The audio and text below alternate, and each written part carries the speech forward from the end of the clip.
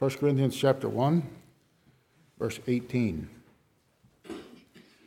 For the preaching of the cross is to them that perish foolishness, but unto us which are saved it is the power of God.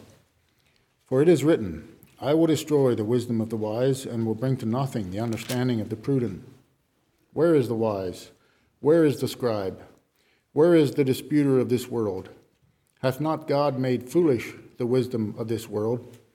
For after that in the wisdom of God the world by wisdom knew not God. It pleased God by the foolishness of preaching to save them that believe. For the Jews require a sign, and the Greeks seek after wisdom. But we preach Christ crucified, unto the Jews a stumbling block, and unto the Greeks foolishness. But unto them which are called, both Jews and Greeks, Christ the power of God and the wisdom of God. Because the foolishness of God is wiser than men, and the weakness of God is stronger than men. For ye see your calling, brethren, how that not many wise men after the flesh, not many mighty, not many noble are called. For God hath chosen the foolish things of the world to confound the wise, and God hath chosen the weak things of the world to confound the things that are mighty. And base things of the world, and things which are despised hath God chosen. Yea, and things that are not, to bring to naught things that are, that no flesh should glory in his presence. But of him are ye in Christ Jesus, who of God is made unto us wisdom, and righteousness, and sanctification, and redemption. That, according as it is written, he that glorieth, let him glory in the Lord. You may sit down.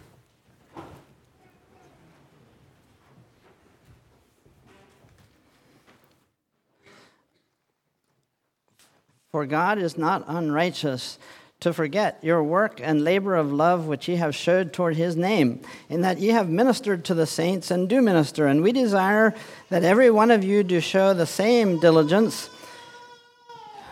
to the full assurance of hope unto the end, that ye be not slothful, but followers of them who through faith and patience inherit the promises. Those words from Hebrews 6, verses 10 through 12.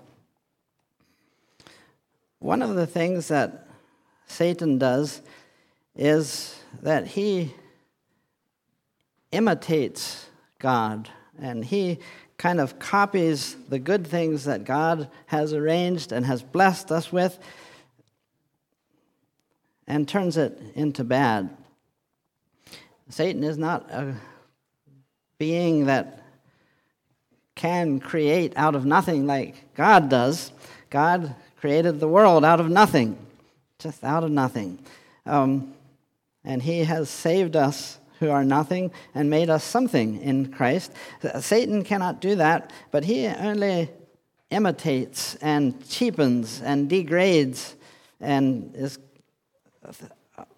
makes artificial God's good gifts to us. We notice that maybe especially in the book of Revelation, where Satan has his own unholy trinity in chapter 13. In Revelation 7, in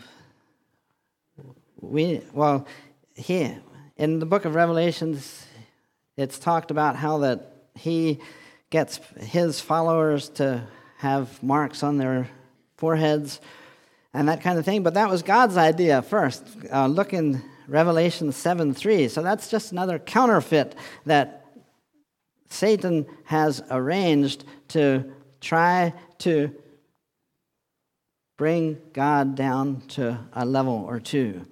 The wonderful thing about it is that that God also can use Satan's tools and turn that around into his glory, by his grace and for his glory. And we'd just like to talk about a few of those things today. The title that I've chosen, are you ready? It's a little bit it's a mathematical equation. Now, I know that we don't do math too much here in church. We do a lot of Bible and that kind of thing, but not so much math. That's mostly Monday through Friday at school, right, students? But just today, we'll be doing a little bit of math, just a little bit. And you know about equations, that this and this equals this. So here's the title. Are you ready? Human vices plus God's great grace equals heavenly virtues. Human vices plus God's great grace equals heavenly virtues. And there's 5 of those that the Bible talks about that I'm especially thinking about that we'd like to talk about together here. Of these human vices that God can turn into heavenly virtues, of the 5, 4 of them are spoken about in 1 Corinthians. Hopefully you're still in 1 Corinthians 1, where Dave read. 4 of these are found in 1 Corinthians, and I wonder sometimes why that is.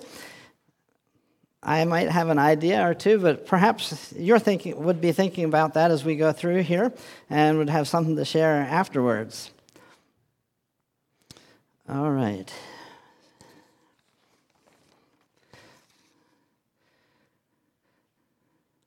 Human vices plus God's great grace equals heavenly virtues. The first one that I'm thinking of is the vice of foolishness. And you might notice and look again at the portion that Dave read, and the word foolish or foolishness is found just a number of times there. Foolishness is something to be avoided for sure. We know that. We could just need to go to the book of Proverbs and notice what God says about the vice of foolishness. And maybe we should just go back there just a little bit and notice just a few. So if you will turn back to Proverbs 4, or the book of Proverbs, I think that in the book of Proverbs, fool or foolish or foolishness is given 62 times. So we won't look at all 62 here or anything, but just a couple. Proverbs 9:6 says, "Forsake the foolish, and live, and go in the way of understanding." Yes, good advice, wonderful advice. Proverbs 17:28. Proverbs 17:28. "Even a fool, when he holdeth his peace, is counted wise, and he that shutteth his lips is esteemed a man of understanding." Proverbs 18:7.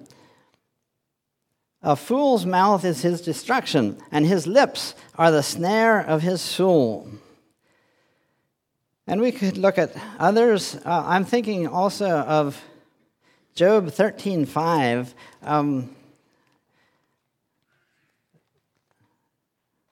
Job's friends were telling him some interesting things, or were telling him some things. And at one point, Job 13:5 says, "Oh, that ye would altogether hold your peace, and it should be your wisdom."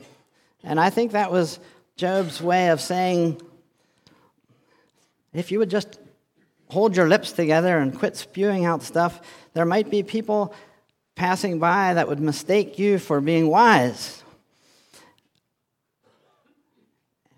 Oh, that you would altogether hold your peace. And the verses that I just read in Proverbs have to do with foolishness comes out of the mouth so much. Foolishness.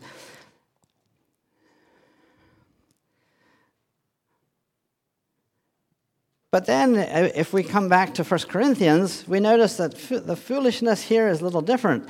Do you notice in verse 18 that people think that the preaching of the cross is to them that perish foolishness?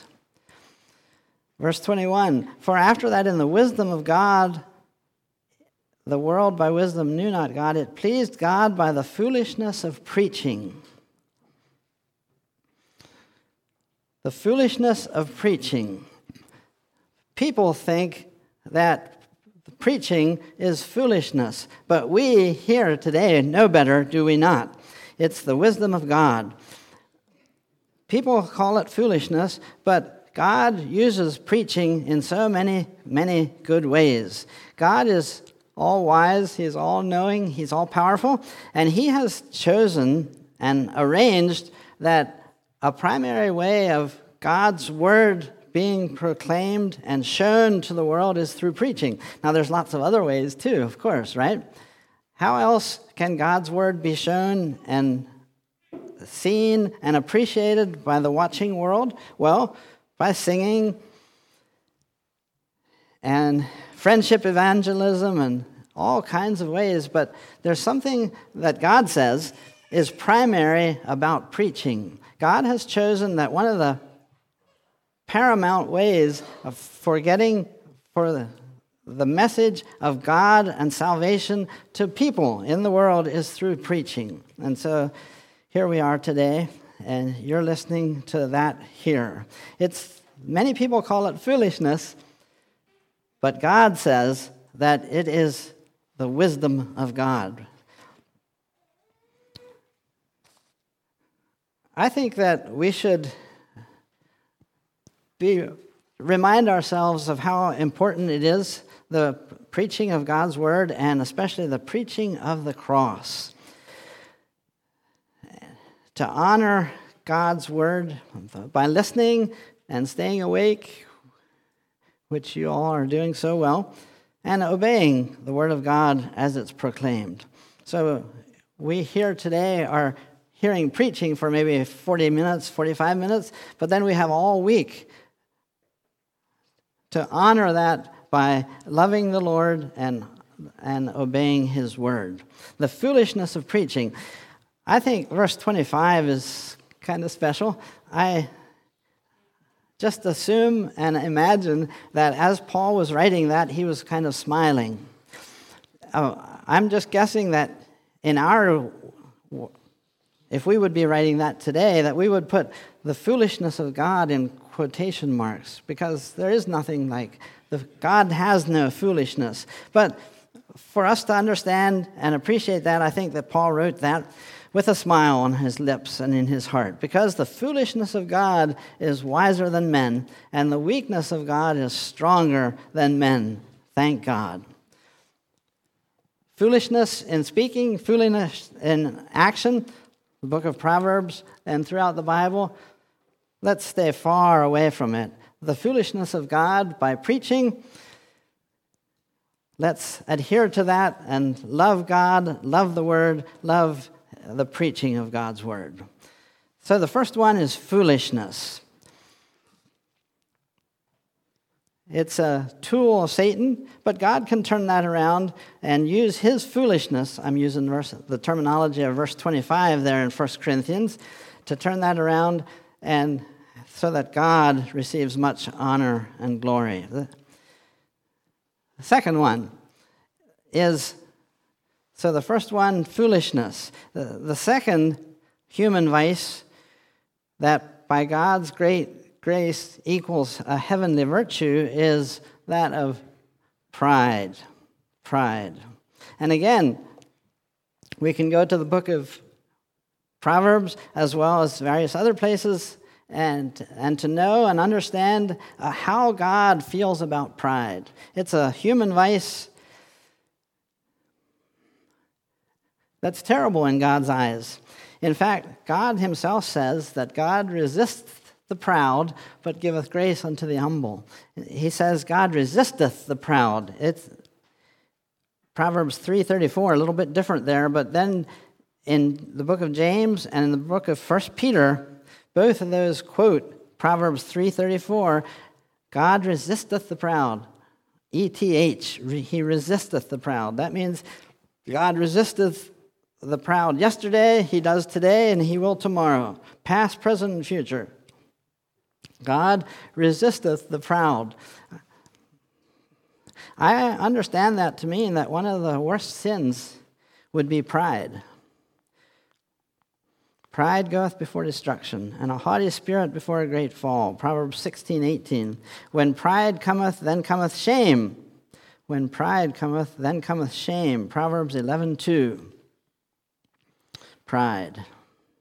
I remember that just a month or two ago that Glenn Miller said that, and I think I understood him right to say that his two biggest problems or sins or temptations are that of lust and greed, he said. Maybe you remember that too. As I sat there listening to him, I think that really, for me, I think it's probably lust and pride. And without meaning to, I think in my life, it's probably pride, the number one issue that I deal with day after day. Pride. But then again, Jeremiah 9, I think I can find that pretty fast here. Jeremiah 9, 23 and 24. Way back in the Old Testament, here's what God said. Thus saith the Lord, let not the wise man glory in his wisdom, neither let the mighty man glory in his might. Let not the rich man glory in his riches, but let him that glorieth glory in this. And I think it'd be right to say, he that is proud, let him be proud in this. But let him that glorieth glory in this, that he understandeth and knoweth me, that I am the Lord, which exercise loving kindness, judgment, and righteousness in the earth. For in these things I delight, saith the Lord. So it is all right to be proud and glory in the Lord, is it not? And 1 Corinthians 1:31, last verse in 1 Corinthians, that according as it is written, and then he quotes from Jeremiah, he that glorieth, let him glory in the Lord. It is fine and right and maybe necessary for us to be proud of the Lord, but only in the Lord, not ourselves.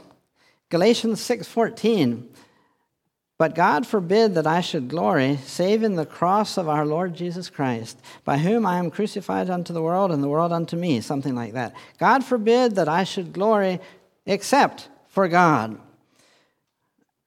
It's, I think, important for us as Christians in the 21st century to realize that of ourselves, we're nothing. Christ and the cross, they're everything. Let's save our pride and glorying only in the Lord. So, there's that foolishness, which is the good kind of foolishness. There's pride, and the third human vice that I'm thinking about is that which is called covetousness. Do you know about covetousness? It means to wish for enviously. You know, I wish I was more popular. I wish that I could be like he is, more witty. Wish I'd be better at sports. Wish I'd be pretty like she is, or smart like she is. Wish I'd be more successful. Covetousness, to wish for enviously. And the Bible says, Luke 12:15, take heed and beware of covetousness. We understand that covetousness is a human vice that shouldn't once be named among us. The thing about covetousness, the thing about envy, the thing about covetousness is that, I would say two things. Number one, it's that vice especially becomes evident when it's in relation to our peers, or like someone has said, those near in status, like our family, our friends, our neighbors, our contemporaries.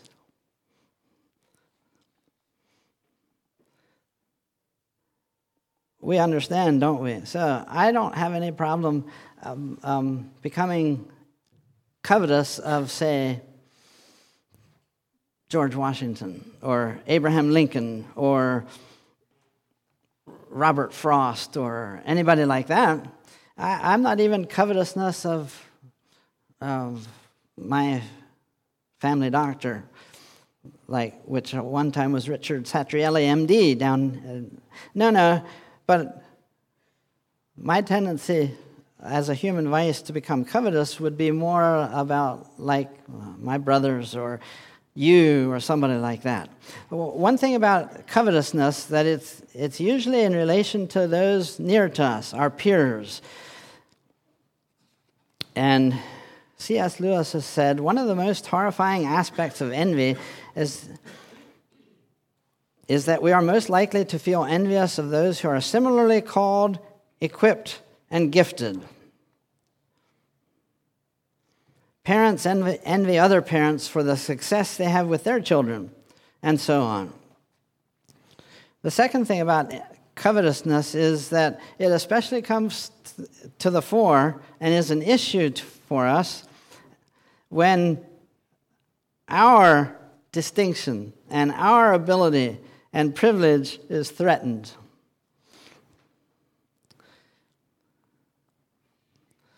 And I could just tell you a little story about how a number of years ago, Nate Kauffman had a class on the book of Revelation here at Winter Bible School. And he did such a good job, and maybe you remember that too. He did so very well, and it surprised me because he hadn't ever really been a student of prophecy, of eschatology. And you understand that he's my brother. And I always kind of thought a little bit that I probably knew more about eschatology and was more familiar with that than he ever was. And not only that, not only is he my brother, but he's my little brother. And so at that point, I had a decision to make, a choice to make. Is that something that I become covetous about? Or am I glad for his success and his ability? Envy. The vice becomes evident, especially to those near to us, number one, and especially when our own distinction and privilege and eminence is threatened. It's a terrible vice. And the Word of God has a lot to say about the awfulness of covetousness. In fact, in our Sunday school lesson for next week, in Ephesians 5:3, we'll get to that. So maybe I can just give you a sneak peek of our Sunday school lesson next Sunday. Ephesians 5:3, but fornication and all uncleanness or covetousness, let it not once be named among you as becometh saints. Verse 5, for this ye know, that no warmonger, nor unclean person, nor covetous man who is an idolater, or covetous man who is an idolater, hath any inheritance in the kingdom of Christ and of God. And the interesting thing, I think, is that both of those verses, verse 3, Ephesians 3, again in Ephesians 5, that terrible vice, that terrible sin of covetousness is paired with what we think might be more terrible, which we sometimes think, sexual sins and that kind of thing. Let it not once be named among you as become a saint. So why am I speaking so long about covetousness? Because 1 Corinthians 12:31 says, but covet earnestly the best gifts. So we are to stay far away from covetousness, and yet there is also, on the other hand, it's like foolishness and pride in that we stay away from foolishness, and yet we acknowledge the foolishness of preaching. We stay far away from pride, and yet we realize that we get to glory in the Lord. Covetousness is that way too. We stay far away from that, and we understand that it shouldn't once be named among us, just like the Bible says. But the Bible also says, but covet earnestly the best gifts. And a little later on it will say, but covet earnestly the best gifts. 1 Corinthians 12:31. And there's a list of gifts there, like apostles, prophets, teachers, and so on. And the teaching especially there is about tongues and that kind of thing. tongues and the interpretation of tongues, but covet earnestly the best gifts. So does that mean that... Well, I think that it means, I've picked up somewhere that that is in the second person plural in the original language, and the meaning is, but covet earnestly those with the best gifts. I think what God had in mind there, in my poor limited understanding, is that we as a church group in Corinth, and yet today, we're so happy that there's lots of good gifts in our church, and we would hope and covet and wish that the good gifts are all included. I don't think it's saying that I'm supposed to covet that I have the best gifts, but that they're included in our assembly, in our church, so that we can all grow together. But covet earnestly the best gifts. We are called to covet that. I'm grateful that in this church, as big as it is and as small as it is in our assembly today, that the best gifts, the good gifts, all the gifts are well represented. I thank God for that. The Bible also says that we should covet to prophesy. That's in 1 Corinthians 14:39. Covet to prophesy. And again, I think the teaching is much the same, that we're to covet the best gifts, covet to prophesy. The Bible also says, despise not prophesying. And I think that since that is true, that we are not to despise prophesying, that we also should not despise the prophets who do the prophesying. And I also realize and recognize that the prophesying that it's spoken of here might be a little bit different than the prophets that we have in our midst in the Church of God in the 21st century. But I think that the point that can well be made, don't despise prophesying and don't despise the prophets that give that. In the Church of Christ, we need prophets among us. I think it's significant that the Bible doesn't say anywhere else about any of the other gifts that don't despise teaching, or don't despise the administrators, the rulers, or don't despise, certainly, of course, the Bible wouldn't say don't despise those that have the gift of mercy, because everyone loves them.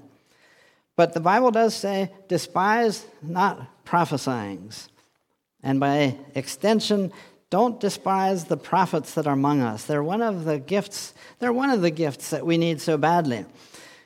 Prophets, they're a little bit easier to despise. They have a way of speaking so negatively. They give a negative message in a negative tone. They're blunt. They're direct. They're not diplomatic at all. They're straight shooting, and they get under. It's easier for prophets to get under the rest of our skin. Bible says, despise not prophesying. We need prophets. Vance Havner has said that today's church is largely a non-profit organization, and that is a detriment to us. We need prophets. Just this week, I read the book Kidnapped in Haiti, about the 17 hostages back in the fall of 2021. You've perhaps read that too. The book by Katrina Hoover Lee. And I just noticed there that Sam, who some of you probably know a lot better than I do, Sam, the book didn't say, but I gathered that he's a prophet. And the book didn't say Mrs. Lee was circumspect, but I gathered that the group sometimes wearied of him just a little bit, because he was a prophet, I think, and kind of a negative message, negative tone. He's blunt, straight shooting, not diplomatic at all. He would be the kind to call, if someone else is inconsistent, the prophet will call him out. There's at least one time in the book that Sam did that.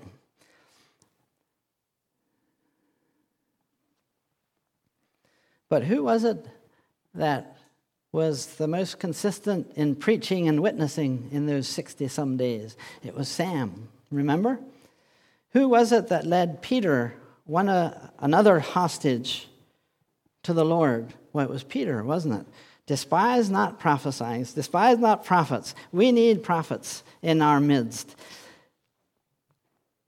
Who was it who was most prone to apologize about something that he said? Well, it was Sam. You can read it in the book.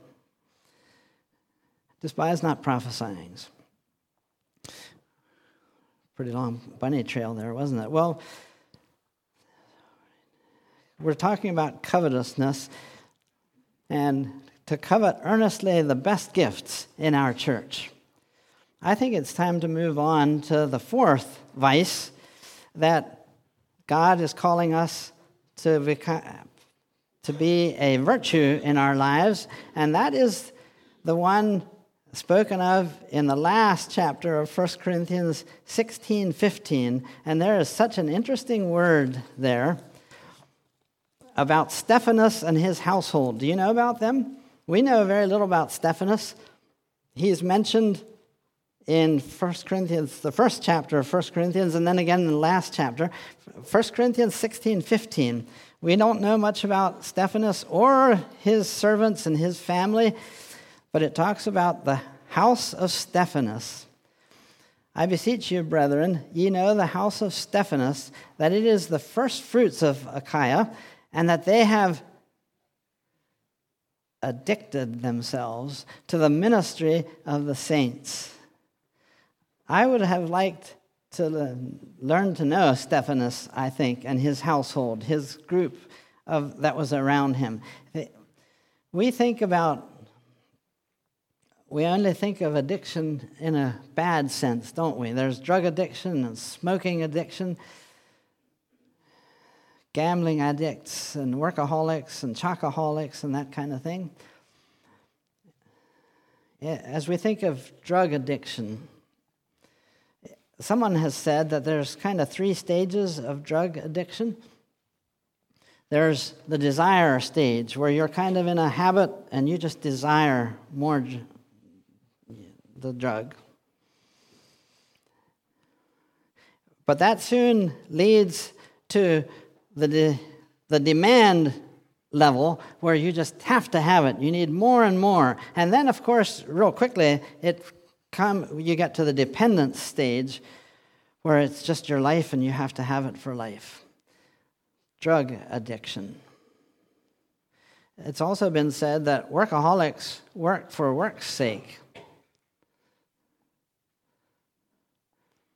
Drug addiction and workaholic and that kind of thing. But here, the word is used in a different way and in a positive sense as a heavenly virtue.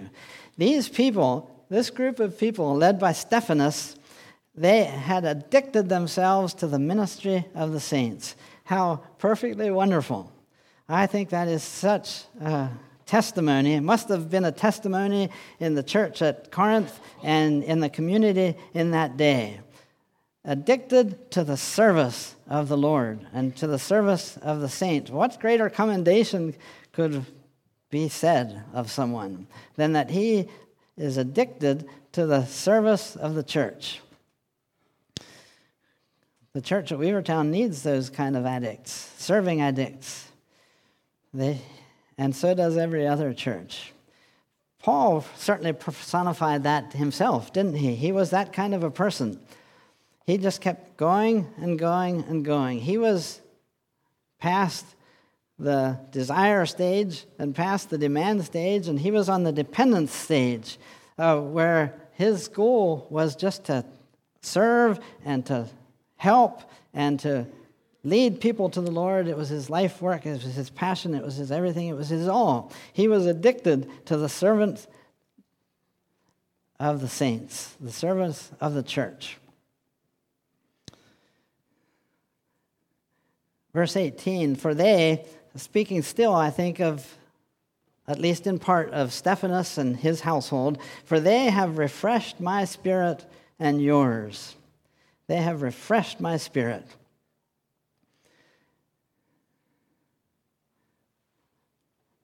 And I thank God for the servers among us who are a little bit like Stephanus, in that they just love to serve, and they live to serve other people and serve the Lord in any way that they can. Thank God for the servers among us. I think maybe we just talked a few minutes ago about some of the prophets' weaknesses, and if I could just say one thing about servers, those who love to serve and are so good at serving and do it in spite of exhaustion and fatigue, they just serve and serve some more. Thank God for them. One of the weaknesses that I have noticed, maybe correctly, an observation that I have made is that some servers among us tend to perhaps a little bit look down on others who aren't quite as vigorous. Maybe perhaps. Take this with a grain of salt, just in case it's worth anything. I think the server has a tendency to look around from his busy schedule of serving, look around just enough to see that there's other people that are a little bit lazy and aren't getting much done, and they should also be doing what I'm doing, without perhaps realizing, as they should, that person might not be as healthy and simply is not able to do as much as the server himself is. And besides all that, that person could be serving the Lord in ways that he can, that the server is not noticing quite like he should. Serving, addiction. The workaholics work for work's sake. Stephanus' work was for love's sake. I thank God for those who are so addicted to serving that in our church here at Weavertown, that they keep refreshing the rest of our spirits. Thank God for them. So, we've talked about foolishness and about pride and the vice of covetousness and that of addiction, and have turned all four of those around to notice that the Bible says that we are to appreciate and do all of those in a godly, heavenly virtue way. The fifth one, the last one, that one is jealousy. And for that, we move out of 1 Corinthians and go to Romans 11. Did you know? Well, yeah, we talked, jealousy is similar to covetousness. And you might be thinking, so I'm supposed to be jealous? No, the Bible doesn't say that. But the Bible does say that we are to make other people jealous. Did you know? You can look it up in Romans 11:11. And that you might know that Romans 11 is especially talking about the Jewish nation. And Romans 11:11 says, I say then, have they, the Jewish nation, have they stumbled that they should fall? God forbid. But rather through their fall, salvation is come unto the Gentiles, for to provoke them to jealousy. We have been called, we have been born again, and a lot of that is through the witness of the Jewish nation. I mean, without them, we would hardly have the Bible. And Jesus himself, our Lord and Savior, descended from the Jewish nation. We owe them a lot, but when we become born again, our calling is, you see it there, Romans 11:11, to provoke them to jealousy. We are called to provoke especially the Jewish nation to jealousy so that they become so jealous of what we have that they want that and are able to experience salvation as well. Paul did that. He had a consuming love for his kinsmen according to the flesh. And Romans 11 later, Romans 11:30 and 31 shows that we certainly want to do that in a merciful way. Verses 30 and 31 has the word mercy, or a form of it, 3 times. jealousy. We are to provoke others, especially Jewish people, but anybody else, to jealousy. Verse 14 says, if by any means I may provoke to emulation them which are my flesh, and might save some of them. Pretty much the same word, jealousy, emulation. As I thought of that again, I thought of a book that I just read not long ago. This is The Search by Lorna Simcox. And she was managing editor of Israel My Glory magazine, published by the Friends of Israel. And I'd just like to read maybe a little bit at length about what she says. This is her autobiography. She was a Jewish lady who came to know the Lord, I think, in her 30s. And she speaks here about her mother-in-law, her Gentile mother-in-law, who was a Christian. And she herself, Lorna, understood so very little. She was steeped in Judaism, but understood so little about the Christian life. But she says, I never interrogated her mother-in-law, concerning religion. Instead, I watched her like a hawk. By 5:30 every morning, she was already in the kitchen, reading her Bible and praying. The Bible was so worn out, she must have read it 1,000,000 times, but still she kept on reading it. I had read a substantial amount of the Jewish Bible in Hebrew school, but most of the time I had found it irrelevant and difficult to understand. So what was my mother-in-law reading that held her attention so raptly?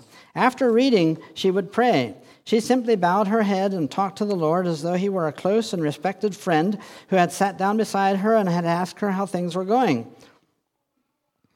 She poured her heart out to him, praying for people by name and asking him to heal this one, strengthen that one, provide money to pay bills for yet another, so on and so forth.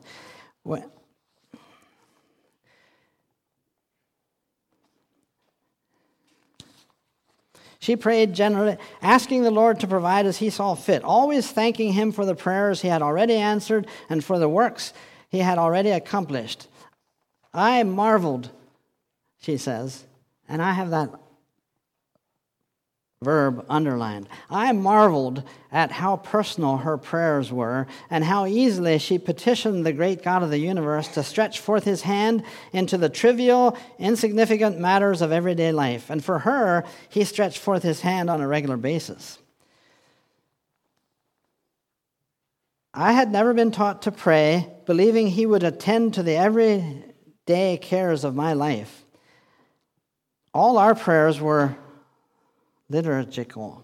I wonder if I pronounced that right. They came from a Hebrew prayer book called a siddur.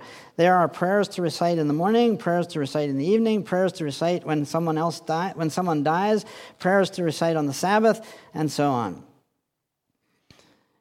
How then could Thelma, a follower of Jesus, enjoy such a close personal relationship with God? She had a pipeline to the Almighty, all right. It was as plain as day to see, but that was not what and I have this word underlined, but that is not what I envied. Are you thinking about Romans 11? But that was not what I envied. It was the Almighty's pipeline to her. He seemed to communicate with her. No matter how rough the waters became, she knew he loved her and she loved him. They enjoyed an intimacy with each other that brought her peace in the midst of turmoil, joy in the midst of heartache, and absolute assurance that he would one day usher her into his divine presence. She believed that her bad had been unconditionally forgiven. Oh, yes.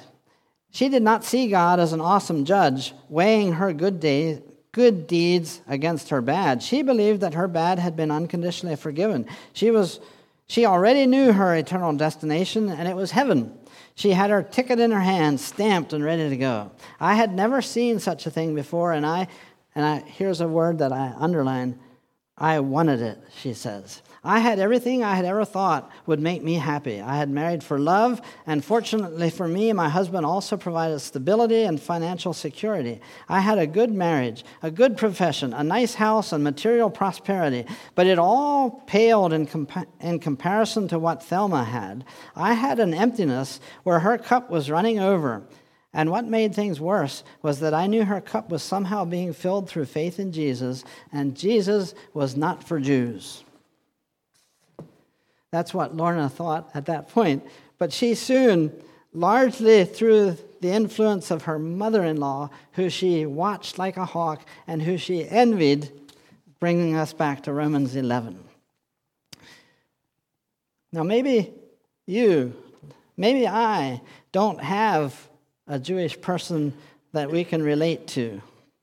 I think Romans 11:11 is for us anyway. If there are people around us who don't know the Lord, who need the Lord, who are watching us, and if we can somehow provoke them to jealousy just a little bit, what a heavenly virtue that would be. So we've gone through these 5 human vices. Human vices plus God's great grace equals heavenly virtues. These 5.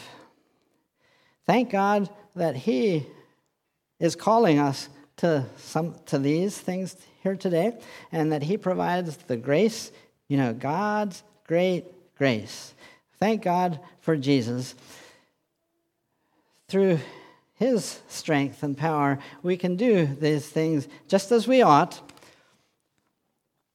Heavenly virtues displayed here, even as we're yet in this world. Would you kneel with me for prayer?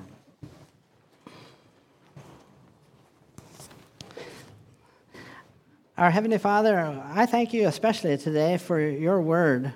It's forever settled in heaven, and for what it teaches. We thought of these 5 concepts today, vices that the Bible teaches against, vices that shouldn't once be named among us, human vices, but also your word teaches that we are in right ways to do those things. We're supposed to be to love the foolishness of preaching, and we're supposed to be addicted to serving. And Lord, I pray that in our evangelistic efforts, would you guide us especially in that, I pray. And as we witness to others, I pray that we could do that in the right way so that we can make them jealous, and in so doing be instrumental in bringing others to the saving knowledge of the Lord Jesus. We can do that whether we live at home and interact with other people, or whether we're far away. I pray that we could be effective missionaries for you, and that we as a church can grow in these 5 virtues, and you do them rightly by your grace until you call us home. In Jesus' name we pray. Amen.